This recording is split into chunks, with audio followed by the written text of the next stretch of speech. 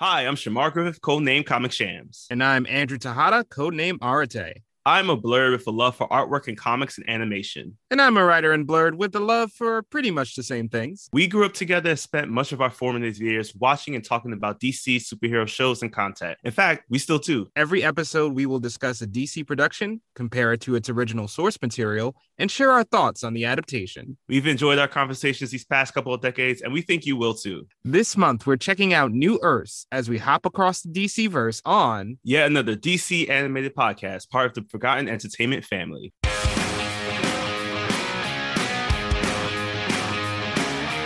Hello, and welcome to Recent Activity, your new favorite entertainment review podcast that attempts to cover every film, every show, all at once. I am your co-host, Andrew Morgan. With me, as always, are two men who are a quarter Na'vi on their mother's side, Shane Beauregard. What's up? And Chris Brodell. Where are my blue creatures at? Hopefully having blue meth parties, man. Have the crossover that everybody's actually looking forward to, not a 3-hour movie that we're not going to cover on this podcast, thank goodness. Because we probably have more than enough ones that are almost 3 hours. I sort of I think that's my breaking limit now. Unless you're Lord of the Rings, I just can't freaking do it. 3 hours is just too much. You guys agree with that? It has to be so special to be 3 hours, right? It has to be like Infinity War special for me to watch a 3-hour movie. Right. 2:40, I break out in hives. Yeah, it's just too much. We'll get into it, but Babylon, my Christmas movie, is 3 hours and 7 minutes. I don't think I'm going to do it. I know. I'm still going to do it because it just feels like pure cocaine for 3 hours. So I think if I'm going to spend the time, that would be the time. It's be careful what you wish for. For all those times you're just like, oh man, I wish they'd bring me more. And then they come out with a sequel. It's like, okay, we're getting our itch scratched. But now it's just like one sitting. They're like, guess what? You got your sequel in one film. Yeah. We gave you a season of television in one freaking movie. Yeah. And you're just like, oh my God. But it kind of leads into what we're kind of doing today, though, because today we're going to do the Streamer's Guide to Award Season, because we had the Golden Globe nominations come out, Critics' Choice nominations come out, and coinciding with those is a lot of these movies that maybe people didn't see in the movie theater, and by saying maybe, more than likely, we'll get into that in a minute, are now all platforming on either PVOD or a streamer near you, which they're all near you, they're on your television. I don't know what I'm saying anymore, but you get the point. They're all available in some way. All these movies that we're going to talk about today, we're going to review some of them, and then mostly just kind of clue into where some of these are, and maybe our opinions on them, what we're looking forward to, all across the board. But I wanted to get kind of into the whole, is this reality good for us or good for anybody? Because I actually look forward to award season every year. Chris is kind of lukewarm, and I know Shane has PTSD from the 1 year that he tried to watch all of them and then realized that is not something he ever wants to do again. So I get it in that. But, for me, we were talking off air where it was like after Thanksgiving, after the meal of Thanksgiving, or after we exchanged gifts on Christmas, my family all the time would go to the movie theater. Go to the movie theater. A lot of the big releases were on Christmas Day. And now I'm just looking around. I'm looking at the movie times and everything else, and I just go, God, what is there to see? Is anything working? Is it only blockbusters? It's kind of sad out here if you're a cinephile who loves these awards bait, these Oscar bait type movies, and a lot of them just didn't make any money. Is this something where it's a big problem, Chris? Is this something where the only people who care about these movies are of a certain age, maybe, or care about these award shows are a little bit older, and then we just don't go to the movie theaters as often? I don't know what's going on. Well, I can only speak for myself when it comes to my taste in movies is all over the map. Right. So, I'm into blockbusters. I'm into the small independent features. I'm into the intentional dramas, those dramas that were just we're going to make you cry. Yeah. And, those usually lie within the the Oscar bait, as we like to say. But yeah, there's it seems like the movies that we are interested in, you really have to seek out. I know when I visited Shane, we were trying to find a theater that had the Banshees of Inisherin. Yeah. And we were tricked. We were told that it was at a certain theater. We looked it up. We called up. We, sent carrier pigeon. We couldn't find out the truth as to where it was playing. So we scrapped that idea. Right. I know we've brought up before that The Whale was playing by me, and you had looked it up, and it wasn't coming up for your searches. It wasn't even coming up on my phone. Like the Showtimes couldn't list. Yeah. It's very hard for any campaign to work to get people to see these films. Right. And I don't know why that is. You want people in the seats. You want people to basically have an opinion formed for the award seasons. Right. And it's becoming harder and harder. Yeah. And I think based on how our podcast goes too, like, it just seems to be a problem where I can't be like, oh man, the new Spielberg movie came out. We should do an episode on that.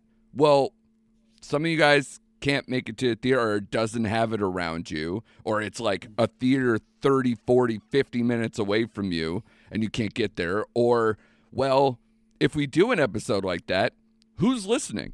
Because they didn't make any money. I went to go see The Fabelmans. I was the only person in the theater. So, like, how can I be confident that we can release an episode and people are going to be like, yeah, I want to know their thoughts on this movie that I didn't get a chance to see and will probably wait for streaming. And that's why it's like, now is almost weirdly the time to talk about some of these movies that were out in theaters months ago, because they're all, either on PVOD or streaming in some capacity. And I feel like, especially people our age, like, that's how we're doing it nowadays. And a lot of people, I don't even know if it's just us or our age bracket, but it seems like everybody. And they all wait until now, which is when the award season starts to kick in full force with some of these nomination stuff. And even the Golden Globes itself, I think, is a month away, not even. The Gotham Awards, I think, already happened. The Independent Spirits are coming around the corner. So it's all going to start getting serious if you're an awards movie. But most of the people I know haven't seen these movies. And some of the movies that were nominated aren't out in theaters or anywhere yet. So it's such a weird time, and I don't know what to do with it. Shane, do you care enough about these things, or is this something you do routinely where it's like, I'll wait for these movies to get to streaming and check them out if I care? It depends. I'll be honest with you. It just depends. Like, I'm not into the Oscar stuff like you guys are, but I delve. I do a little delving from time to time. Yeah. But sometimes forced. You're right. Sometimes forced. Yeah. But I do see the landscape. It, like you said, it's hard. Like, I don't want to drive 30 to 45 minutes to go see a movie. You know what I mean? Sure. But like you with The Fabelmans, I went and saw Bones and All. I was the only one in the theater by myself. Yeah. And I was like, this really makes me sad, because how are these theaters going to survive? Especially the one I went to was like an independent theater. It wasn't like a Regal or a Cinemark. It was just like a standalone kind of mom and pop shop. Yeah. And it just makes me sad. But I just think the way we consume movies now, much like everything else in this world, has changed forever. I don't see anything. I don't see us going back. I see streaming is going to start just picking up more momentum. And then we'll see what happens to the theaters, man. It's just not looking good, though. No, none of these movies that, like, if you looked at, like, say, the Golden Globes had their 10, right? The 5 that were up for Best Drama and the 5 that were up for Best Musical or Comedy. I can't tell you, let's see. I mean, Avatar's making money. Elvis made money. Top Gun Maverick made money. And Everything Everywhere All at Once surprised people to make money. If not, all the other ones either suffered greatly at the box office or, was released only limited, like a Glass Onion or something, where it was like, we're only going to do this for a week just to essentially market our film to get it to streaming, which people make fun of Netflix for them only having it out in theaters for a week. It worked. It made more money than a lot of these other films. And then a lot of people are going to watch it when it comes out on streaming on Netflix on Friday. Because they're going to be like, oh, people told me that, like, they just start the word of mouth. You know, all the reviews are out and everything else. And it went into festivals and all the other stuff. So it's kind of a smart way to platform these smaller movies. Because I'll tell you, I mean, even I thought of, like, last year with, like, Licorice Pizza. Like, that movie platformed for a long time. Like, they started releasing it limited, like, I don't know, say back in like December or something, and then slowly played it and slowly opened it up until like for like 6 to 8 weeks or more, and just kept opening theaters slowly but surely, and just hoping people would do it. And it still didn't make that much money. And that's Paul Thomas Anderson. So the sad part to me with this year is that it reminded me that directors don't mean shit. It's hard for stars to open a movie.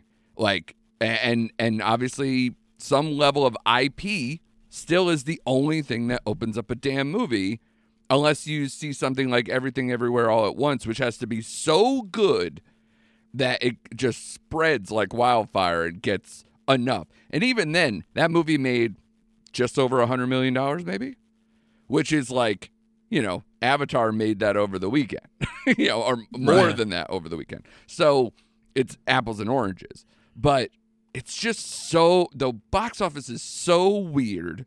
And this season really kind of shows what kind of like split we have in all this between like award season where nobody knows these movies unless your name is Top Gun Maverick, Avatar, maybe Elvis. And then everything else will just have to slowly, like, the fact that Banshees of Inisherin is on HBO Max, we'll get to that in a minute. I've seen more people post about that in the last few days because it came out over the weekend than any of the people I saw when it was in the theaters. Even when it's successful, like we had this conversation when Smile came out or Barbarian came out. I had more people talking about it once it hit HBO Max or I think the other one's on Paramount, you know. Yeah. Whatever it's on, like more people said more things about it than when it was in the theater than obviously once it came out on streaming. So I don't get it, and I don't get how they can make their money back, which is sad. Like The Fabelmans was like $90 million or something, or some larger price tag, and wow, and it's not going to make its money back, and you know it's just sad. And it bums me out that I want to see those movies. I was so happy that Glass Onion had like a packed theater when I saw it. And that's going to be on Netflix at the end of this week. And that was last month. So at the same time, mind you, that The Fabelmans was out. And nobody cared about The Fabelmans, which was exclusively in theaters. And people all ran out to go see Glass Onion because it's a sequel to something they know is proven. And it's only out for a week. And didn't care that it was going to be on Netflix. So, you guys have any other thoughts on that before we like get into some of these movies? I mean, it's just a sad, weird state where nobody makes any money. There's no DVD sales, really. The PVOD market is weird. I don't know. I feel bad for these movies. I do too. And like you said, I can't really add anything to what you said because this makes me feel sad. Unless you're, like you said, unless you're Top Gun or a Marvel movie, you're not making any money. You know, people criticize DC and Marvel all the time, but it's like they're the only ones getting butts to the seats. And I mean, horror that's movies. What it's become. Horror movies are weirdly keeping that afloat. Yeah. Right. So, yeah, it's just a changing landscape, guys. And, you just got to get used to it. I guess. And honestly, I've seen a lot of these movies we're going to talk about on a streaming platform because a lot of them came out recently, you know, things maybe we missed or whatever. And, you know, it's not a huge loss. We all have like massive TVs with decent sound systems and, you know, it's all HD or 4K, you know, streaming platforms. So the loss isn't huge, but there are definitely some movies where I'd be like, good Lord, please go see these in the movie theater. And I think a lot of people follow suit. You know, like I made sure that I saw Elvis, which is not some large, you know, IP thing. I mean, he is his own personal IP, but like, it's not, you know, it wasn't a big name actor playing Elvis. It wasn't like this thing to where it's like massive explosions or whatever. It's just you wanted to see it, these songs cranked up loud and this experience on the big screen. And I think people followed suit. That movie made money. So, and Everything Everywhere All at Once. It's fucking crazy. And it has a lot of like either action or things. So people picked up on that and went and saw it. So I guess it just has to be such an experience to be out in theaters. Chris, do you feel like that's your motive for that is like the drama's just done? I mean, I would have preferred to see The Fabelmans in the theater, just because it's Spielberg. You know, right. He's got the right cinematographer. He's got the right look to his films. That even if it's just a straight up drama, like it was, or if it's like his I don't know. Something along the lines of Indiana Jones. Right. You know, you want to see his stuff on the big screen. But yeah, not all dramas deserve that. Right. And, they can have that intimacy of streaming at home or, being available on the home watch. Yeah. But it really depends on what really just excites me as far as story. Yeah. If it looks like a spectacle, yes, of course you're gonna go to the theater, but that doesn't say that it's Oscar worthy or it's an awards contender. It's just a movie that either deserves it or doesn't. There's theaters around you and I, Andrew. You have the Trumbull Bowtie Cinemas. I have the New Haven Bowtie Cinemas. Yeah. But again, for me to go to that theater, I have to pay for parking. I have to pay for the movie ticket. I have to pay for the concessions. Yeah. It's an evening, it becomes more expensive than it's worth. Oh, yeah, totally. And even though I'll complain about the $20 rental, at home, you also got to go, if I watch that with one other person, that's $10 a piece, and you don't have to worry about, like you said, babysitters, parking, things of that nature. And then on top of it, how long am I paying for this babysitter when the movie's over 3 hours? Or now, like, oh my God, I'm a huge cinephile, but if I go to another screen and there's 25 minutes of commercials and trailers before then, once it's past its start time, I'm gonna lose my mind. It used to be 10. What's the point? It's not working. Stop doing this. Pay the bill, sure. Do your commercial stuff. Putting the trailers, like, I get that's part of the experience, but do you need all of the trailers? Because it's not working. Because if they're not in the movie theater already to see the movie, then nobody's going to be like, oh, did you see the trailer for this thing? Nobody cares. They're all online. And if you care, you'll find it eventually. It'll make its way to you. I don't know. But it's a different experience now, and it is getting compromised. And I think the biggest people who are suffering are these awards films. And now it's turning into a streaming market, which people made fun of Netflix for years. And it's like, well, at least we know when exactly they're coming out, where they're going to be, and that I don't have to move an inch to watch it. So it's helpful. And I'm sure that other studios are going to kind of start to maybe follow suit in certain ways. But let's dive in. We have a lot of ones to go over, but I wanted to kind of just put out there for the people, what's available right now. So on just PVOD rental, in terms of just award stuff, you have Armageddon Time, you have Till, Bones and All, The Fabelmans, The Woman King, Triangle of Sadness, She Said, Tar, and Marcel the Shell with Shoes On, all that have nominations in some fashion between Golden Globes, Critics' Choice, or a lot of these critical bodies that have started to put it out. HBO Max just put out Banshees of Inisherin. We'll talk about that in a little bit. Elvis has been on there since it hit on streaming, and that's doing really well in terms of the awards chatter. Nope is on Peacock. Hulu has the documentary Aftershock, which is doing quite well. Same for Prime with Goodnight Oppie. Apple TV Plus, Causeway's making a lot of noise. We'll talk about that one. Emancipation Will Smith movie. So that's getting very divisive right now, and it doesn't seem to be surviving award season. But if you have Apple TV Plus, it's right there and available for you to watch. Everything Everywhere All at Once is on Showtime. Paramount Plus is going to have Top Gun Maverick. When this actually comes out, it'll be available to you, which Shane just made his pants tight, as he likes to say, that coming out.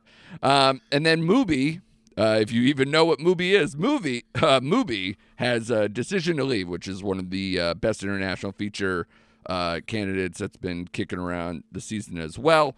So tons of options. So you guys go out there, check a lot of these movies out, because we'll probably be, diving into a bunch right now. And then obviously as award season progresses, we'll probably, discuss a few more as it goes through, or go back in some of our old episodes, because I don't know, probably a handful at least of the ones that I said, and I haven't even gotten to Netflix yet, we've covered on this show. And Netflix, between Glass Onion that I said, that comes out on Friday for the streaming. White Noise is in theaters now and is on streaming on the 30th. RRR is the exclusive spot for streaming for Netflix.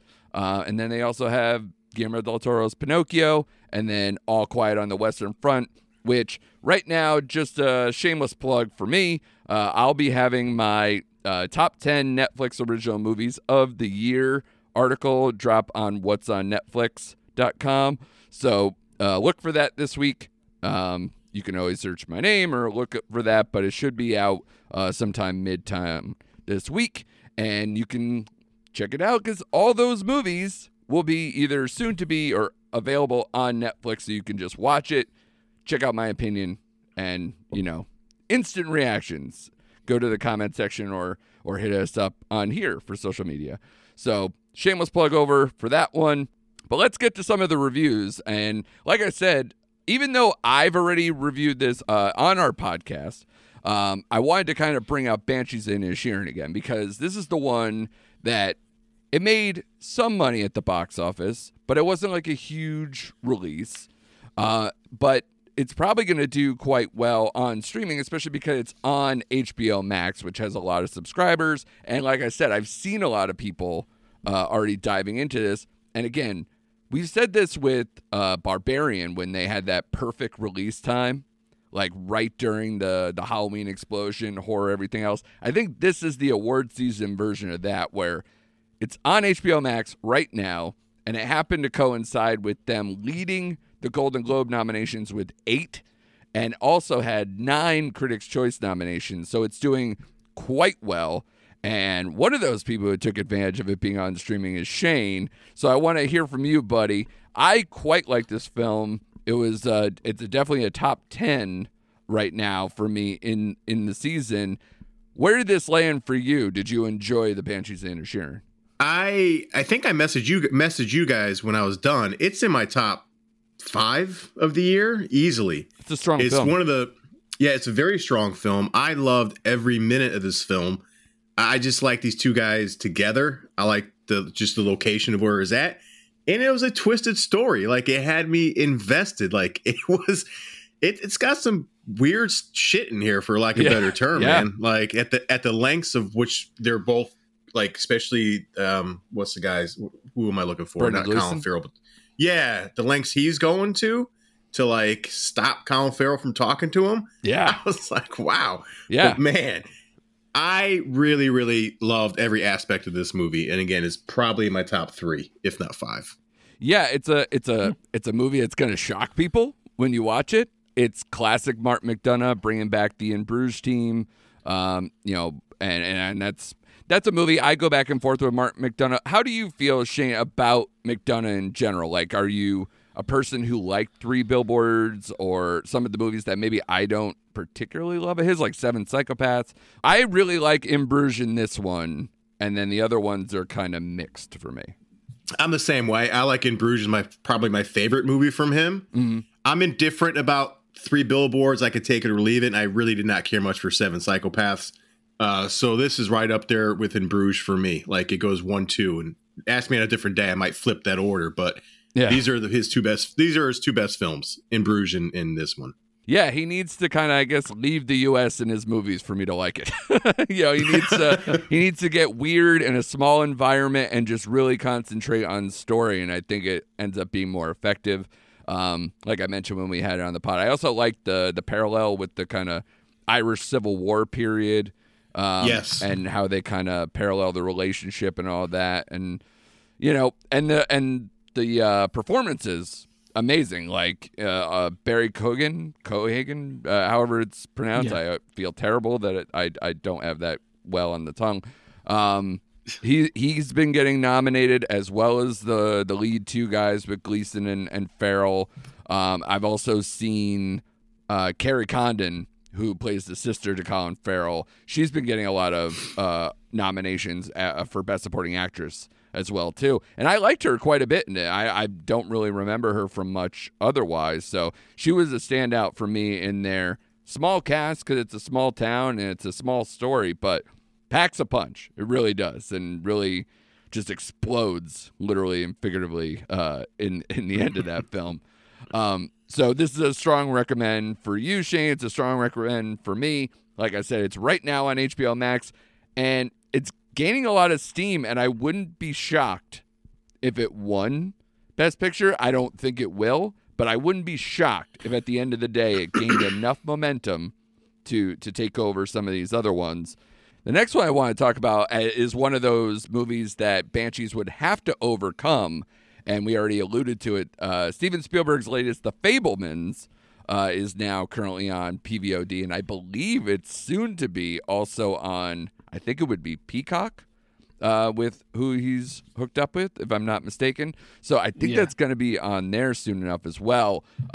Chris, you saw this. I saw this in the theater, but you checked it out over the weekend. Yep. How did you feel about The Fabelmans? Because right now, it's essentially, a lot of people are calling it a two-horse race between The Fabelmans and Everything Everywhere All at Once, at least if you look at the betting odds for Best Picture. I was going to say that is an amazing race. Yeah. Because honestly, I love The Fabelmans. Yeah. I told you guys that I really loved it because, like, right off the bat, I'm just like, this is classic Spielberg. It is. He has the family dynamic down. He has, yes, it's his most personal story. It's essentially what he experienced growing up as a budding filmmaker. Yeah. The trials and tribulations of life, of home crumbling. Like, I think in the first 10, 15 minutes of the movie, I'm like laughing out loud. Yeah. At some of the situations. And, it really tugs at your heartstrings with some of the stuff that he experiences. Yeah. And I have to admit, there are parts where it's hard to watch. Yeah. Of him being bullied for being like the only Jewish kid. Yeah. In this new town. I was just like, Jesus. We have to watch this. It was pretty hard to watch, but overall, it made me feel good that I saw it. Yeah, it was a feel good film.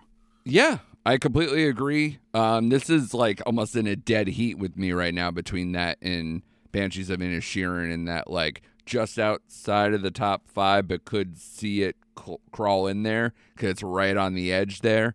Might have to do some rewatching now that a lot of these movies are now back on streaming, and will help me kind of shape our list, which will come very soon, I would imagine, because we're at the end of the year here.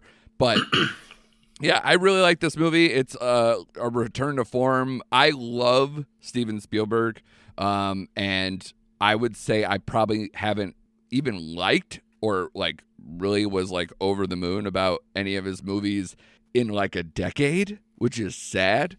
Like I hated Ready Player One. I thought The Post is boring. Bridge of Spies is okay. Like nothing that made me just go, yeah, fucking classic Spielberg. Yeah. But this one I was like, Uncle Steve is back. We're back in business here, and it's his life story, so everything hitting close to home, but he's not the person writing it. You know, he's working with his writing partner from his previous film, West Side Story, which, again, a movie that I thought was okay.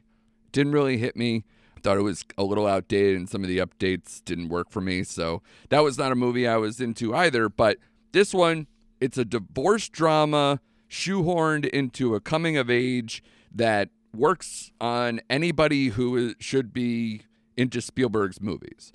Like, because you got all the early kind of becoming a filmmaker, gaining the interest, seeing where he goes with it, on top of him filming his family, and when the family's falling apart, kind of like this kind of inside movie meta kind of thing going on inside there. Plus, as you said, I mean, it has everything from, you know, kind of first loves and you know, anti-Semitism and a lot of things that were going on in his childhood, the time period of his childhood. And God, it's just brutal. But we knew that was kind of coming because all of his early films are like these spectacle movies that are shoehorned with families of divorce in them, because that's how he kind of saw the world. And then, you know, E.T., Close Encounters, all those like early Spielberg films have a lot to do with the divorce angle. And now you see why, because, you know, that was a tough breakup between his parents, and it's an interesting story. I'm glad I saw it. I'm glad I had this the movie theater all to myself, but that doesn't bode well for them, of course. But yeah, this movie is definitely worth watching. It's currently, like I said, on PVOD. So seek out The Fabelmans. Join in on the awards season, because that one's going to be a player. Whether people like it or not. I've heard people be like, you know, Spielberg just needs to go to therapy. No, he doesn't. He's he's like a 70-year-old man who's a prolific director. Make a movie. That's how you work out your feelings. Do it. And it's funny how last week we were talking about Kevin Smith and how, you know, he puts a lot of himself in his films. And then here we are talking about Spielberg, who does basically the same thing. He has a career built on it. And the same goes for him. You know the stories. You know he's a child of divorce. He you know, puts himself into the movies. And, you know, you definitely know what's coming if you know the stories. Absolutely. Yeah. Yeah. And I appreciate all of it. I didn't feel the runtime. I was a little apprehensive. I think that's probably another 2.5 hour movie too, where I was just like, God, a drama about these type of things. It's hard to sell that and sell that runtime, but you know, it works for me. It worked on me. I didn't look at my watch once. I was following it the whole time. So I was going to say, I also want to add, I watched it yesterday on Spielberg's birthday. Hey, there you go. Yeah, so celebrate the man. It was serendipitous. The legend. Yeah. You know, and that's why Chris has the cool facial hair for Papa Spielberg too. So, you know. You'll see it in the promos. Yeah. So, like I said, check it out. It's on PVOD right now. Definitely worth the money, worth the watch. Sit around with your loved ones, explain divorce to the young kids, and what, you know, mental health issues and everything else. You know, it's great for the family. So just everybody rent it, gives Papa Spielberg his money, and join in on the awards conversation, because like I said, it's a top performer right now. A few films that we're going to talk about now are all kind of like on the bubble, I would say, as far as award season goes. Sometimes you might see a nomination, then another body is like, we're not that into it. So I want to kind of get back in that. Shane, you saw Bones and All, which is the new Timothée Chalamet cannibal romance. Is that a fair assessment of how to describe that film? That's pretty pinpoint accurate. No, that's you hit the nail on the head. It's like if Romeo and Juliet ate people and took a road trip. Yeah. That's essentially what this movie was. It's one of these films that gets done, and I just said, well, that was a movie, because I don't know how to feel about it. I mean, it's beautifully shot. It's a well-crafted movie. Whoever the film cinematographer was great. The landscape, it like just, you felt the 80s as a backdrop to this movie. And the performances by Timothy and Taylor Russell, who at this point I've only seen her in the Netflix original Lost in Space, where she played the youngest daughter in that show. And she was great. But there are a lot of parts in this that are hard to watch because when they go in. Yeah. Like, it is pretty graphic. Yeah. But I will say I do like how their take on cannibalism, because they attacked it from a standpoint that it could be genetic and passed down from, in this case, mother to child. Right. And that's kind of like her journey. That's how she meets Timothy on the road, and he's kind of like, he's the same way. Like, what are the chances? I know, right? But yeah, sure. he explains to her like how he survives, how he lives, and they just go on this road trip. And through the road trip, they fall in love, and but then it has a good third act. But I don't want to spoil it, but you kind of see it coming. That's the only thing that kind of pissed me off, because you saw it coming. I'm like, I don't like to be hit over the head like with the obvious stuff when it happens. But it's a brutal film in a lot of scenes. And I did feel the runtime on this because it's 2 hours and 11 minutes. Mm-hmm. And you do feel the runtime because it is a very slow, methodical paced movie. Right. This is a movie that I really want to see. I'm glad it's now available, and now I can try to check it out at home. I was trying to check it out for a long time, but the movie times just never matched up. But I have a few questions for you, because there's been certain things. This is done by Luca Guadagnino, who is known for Call Me By Your Name as well as other films, and I know you've obviously seen that movie. But the big thing about this film is that he worked with Armie Hammer in 2017 with Call Me By Your Name.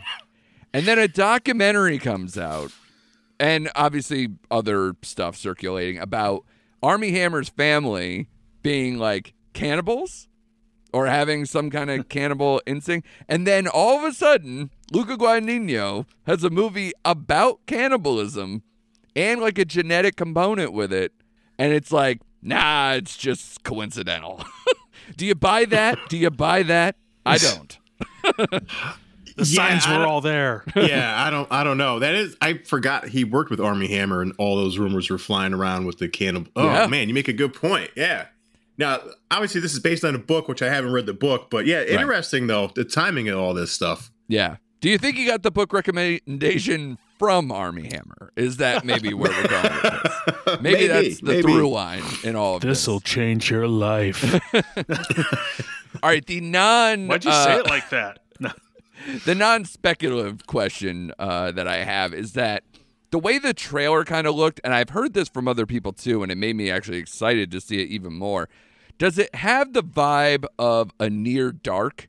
Because, like, besides the romance, kind of like Near Dark, I think, is almost a perfect vampire film for how they staged it in the time period and everything else. This one had a lot of those kind of vibes to it because it's a road trip with people who have a particular sort of monstrous lifestyle and however it goes. So it kind of works in that way. I'm curious if you've seen Near Dark, if you have any of those vibes or whatever.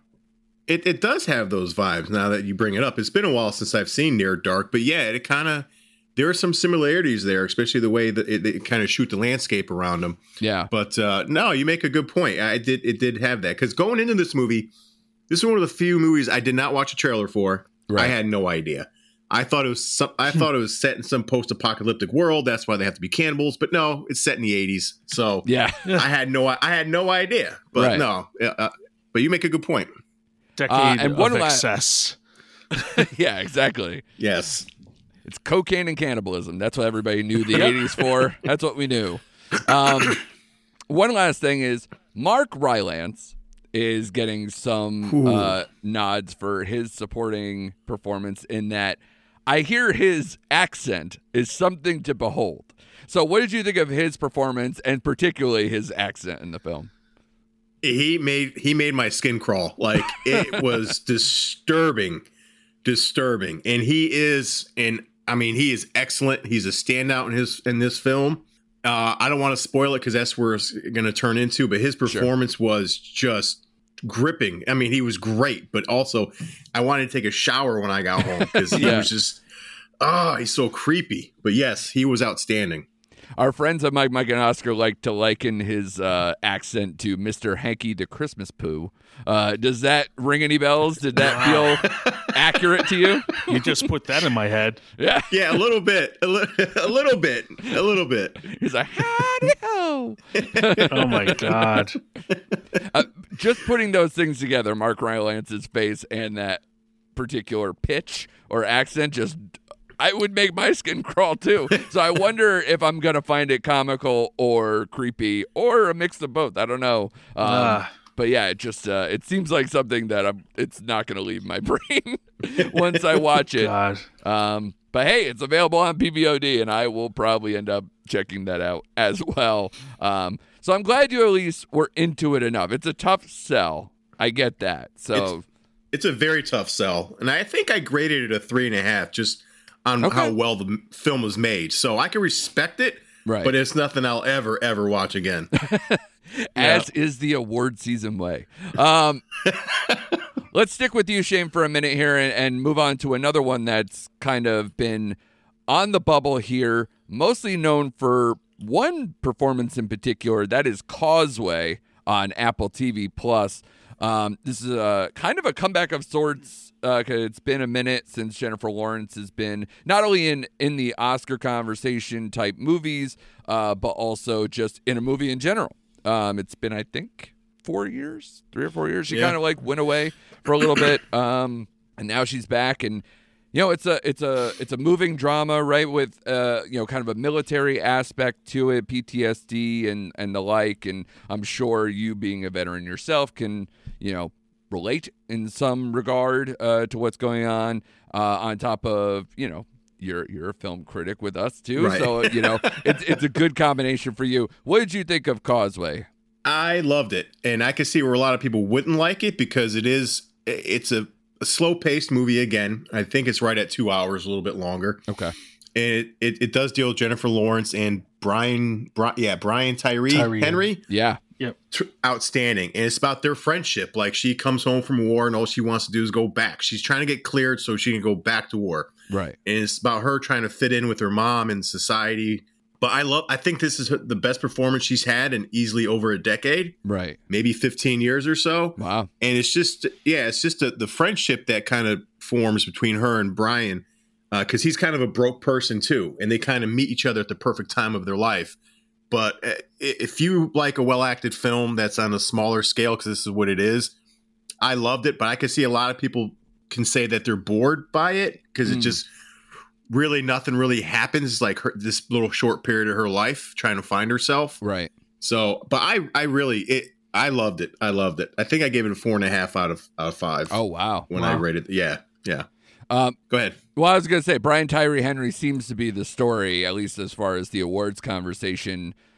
He seems to get a lot of Best Supporting Actor nominations, either in like the Globes or the Critics' Choice, and then on top of the wider critical bodies have come out with their best ofs, and he seems to pop up a lot.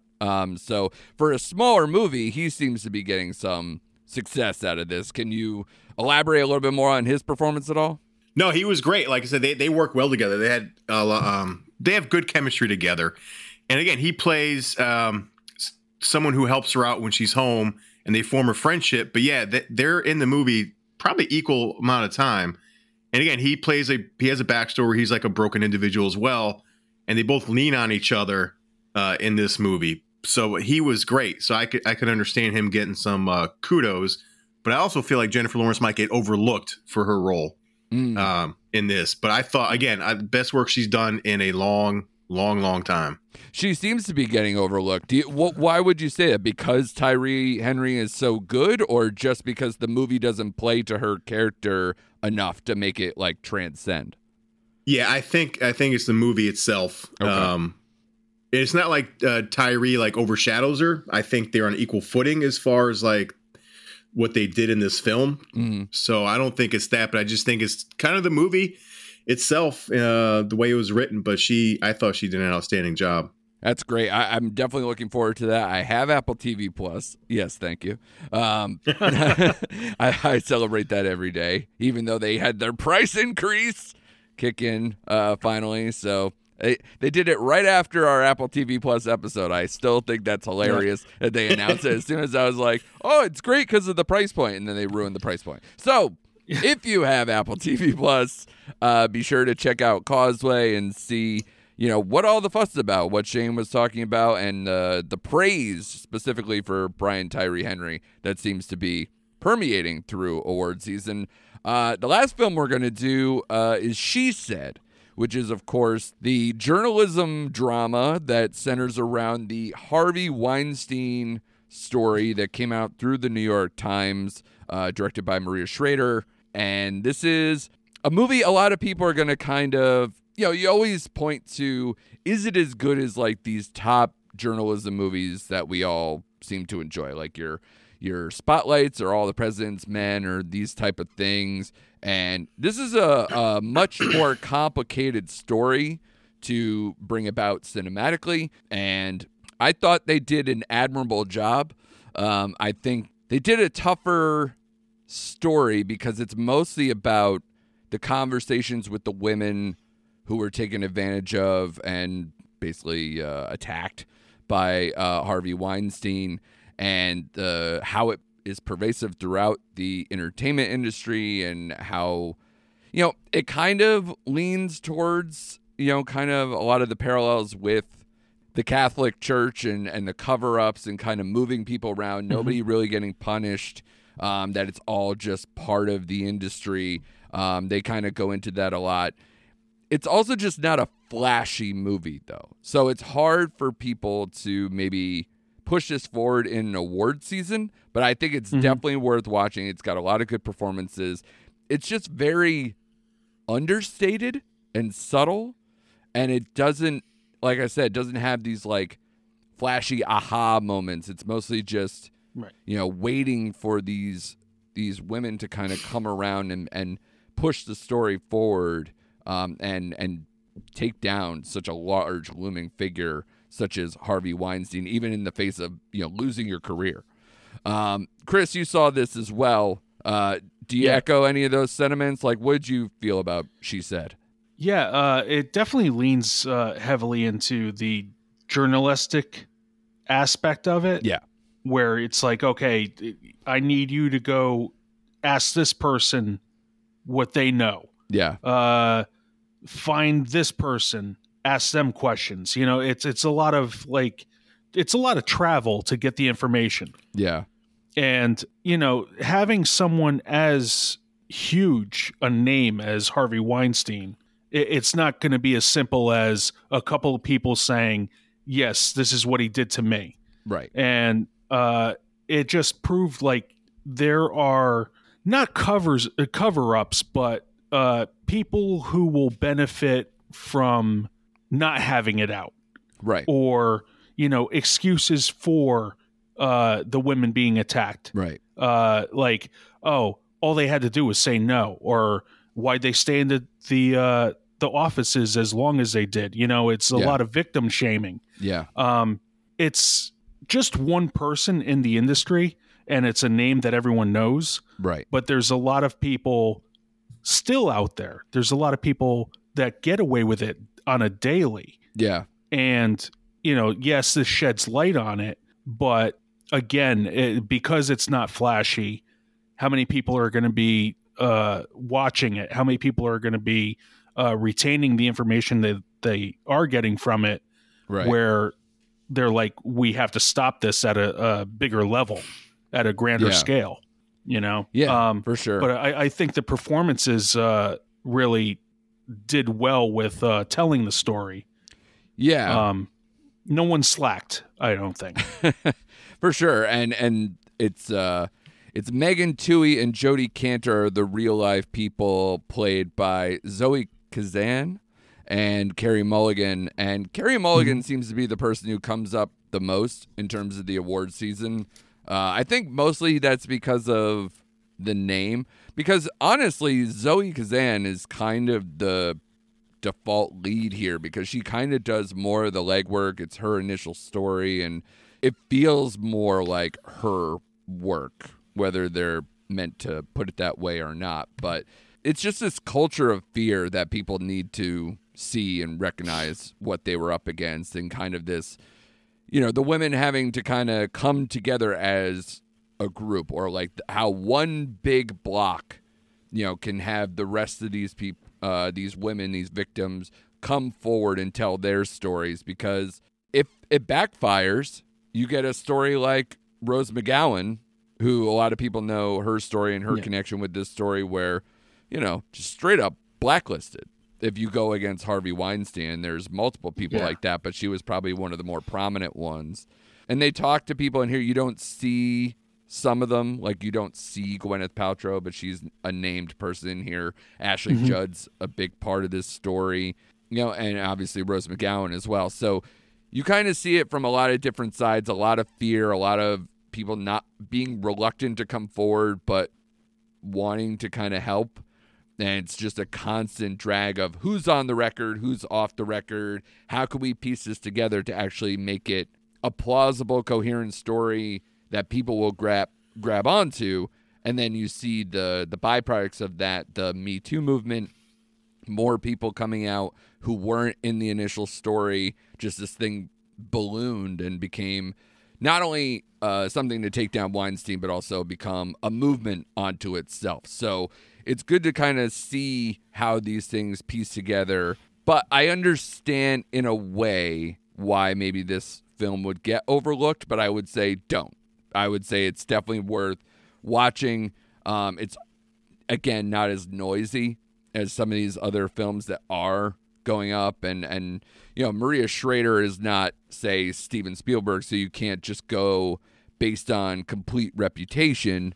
So you're going off of the hope that people see someone like, Carey Mulligan, or just knowing the story, and we'll check it out. And I will say, and I'm sure you're saying it too, Chris, that it is a solid movie and definitely worth the time. Oh yeah, and actually, there were a couple of moments where kind of hit me emotionally. Yeah, sure. Being a father of a daughter, and the fact that men with power get away with so much. Sure. And these women don't ask for the positions that they're put in. Yeah. And, they're either made martyrs or pariahs. Right. It's just, it's disgusting. And like I said, there's more people still out there besides him. Oh, and for I sure. think today, as of the recording, Harvey was found guilty on rape charges. Oh, was he? I know, he was back on trial just almost right around when the movie came out. So if they came to a verdict and everything, that'd be amazing. So I believe so. Don't quote me, but he was in the news prior to us recording, and I think a verdict was met. Well, he's still serving a very long sentence, so that we're not going to hear from him regardless. But I'm glad people are still seeking justice against him because it's just so important and good to keep, not only just for Weinstein, but I'm sure there are many Weinstein-type characters, maybe not as big in the business or what have you, but just this kind of behavior needs to be taken to task, and people need to be reminded. And I didn't mean to sound like I was shorting Maria Schrader. She is definitely someone who is on the rise. Just not a lot of people know her. She was directed 4 of the episodes of Unorthodox, which was a huge series for Netflix. She did I'm Your Man, which was a movie that with Dan Stevens. That was a film that was batted around the best international feature stuff for a while last year.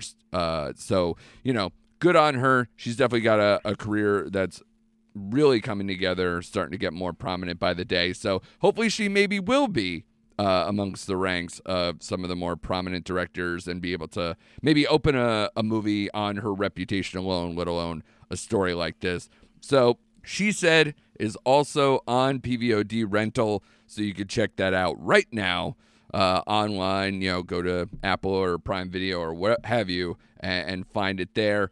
But a lot of these movies, like I said, some of them are on the bubble. We're going to see not all of them got like Globes or critics, and it's going to be a while until we get the Oscar nominations. I think we're about a month away on that as well. So definitely check these films out. We're going to probably talk more best of stuff in the weeks to come here because, we have a lot of opinions, guys. We're here every week. We got to fill that time. It's been a long year, and it'll be interesting to see how much our lists have changed since we started this podcast back in May. And usually this time of year is when it's just crammed in of all these Oscar bait films or awards contenders. So it'll be interesting to see it go head to head with something like Maverick, Everything Everywhere All at Once, all these movies that we praised back in the middle part of the year. So anything else, guys, before we get out of here? Anything that maybe we didn't talk about that's like something that's on the brain that you're looking forward to now that it is coming to streaming? Well, I am looking forward to Knives Out, Glass Onion. Yeah. That's the only thing, and it's this Friday, so that's as immediate as I get. Yeah, I'm like I said, I'm currently putting together that top 10 article, and as well as if you want to check out my Glass Onion solo review, it's also on what'sonnetflix.com as well. But now's Netflix's time normally, and we've seen them really come out with some stuff that is still in the Oscar contention of like Pinocchio, Glass Onion, All Quiet on the Western Front, which I caught recently as well, and maybe I might save it a little bit for when we get into the best ofs, but I will say this was an incredibly impressive film that Shane talked about a few weeks back, probably at this point. Yeah. So go back and check out one of our other kind of like streaming recommendation episodes, I believe. Maybe the one with the Weird Al as the centerpiece, that episode, I think it was, where Shane gives his opinion on it. But I absolutely echo everything you praised about it back then, and it's definitely up there for Netflix's better stuff of the year, and it was nominated at Critics' Choice and Golden Globe in Best International Feature, and people think it has a really strong shot at winning. So, and I hope it does, because it's really good, and it's definitely the best international movie I've seen this year. So, good on them for that. I would also say on the 30th, White Noise, the new Noah Baumbach movie, which is currently in theaters now and will be on the streamer, like I said, on the 30th. I saw this at New York Film Festival. I watched it again in the theater. It was much better the second time. I know those are always hard movies to be like, yeah, this is a lot of movie to take in, so please watch it more than once. It's always hard to say to people. But this one, I felt it was so much of an easier watch. I liked it a lot more, and it definitely rose up my rankings because of it. So White Noise is definitely something to check out that I can recommend on the 30th there. And RRR, which is something that Shane reviewed previously on here as well, is still in awards contention as well. It's probably got an outside chance of being in the Best Picture 10. So, it sucks that its native country isn't putting it up for Best International Feature. So we're not going to see it kind of go head to head with the All Quiet on the Western Fronts of the world or any of that. But definitely is worth watching. Another 3-hour movie to put on your pile. But at least this one is just action-packed. So maybe a little more of an easier 3-hour watch for you to take in. So a lot of stuff is available now. Go check them out. And follow the awards race, because we might have an episode here from time to time where I'm going to be like, isn't this great? And you guys go, eh. So, I'll drag you guys along through the award season, and be sure to subscribe to us. Check us out every single week, and we'll be back next week for more recent activity.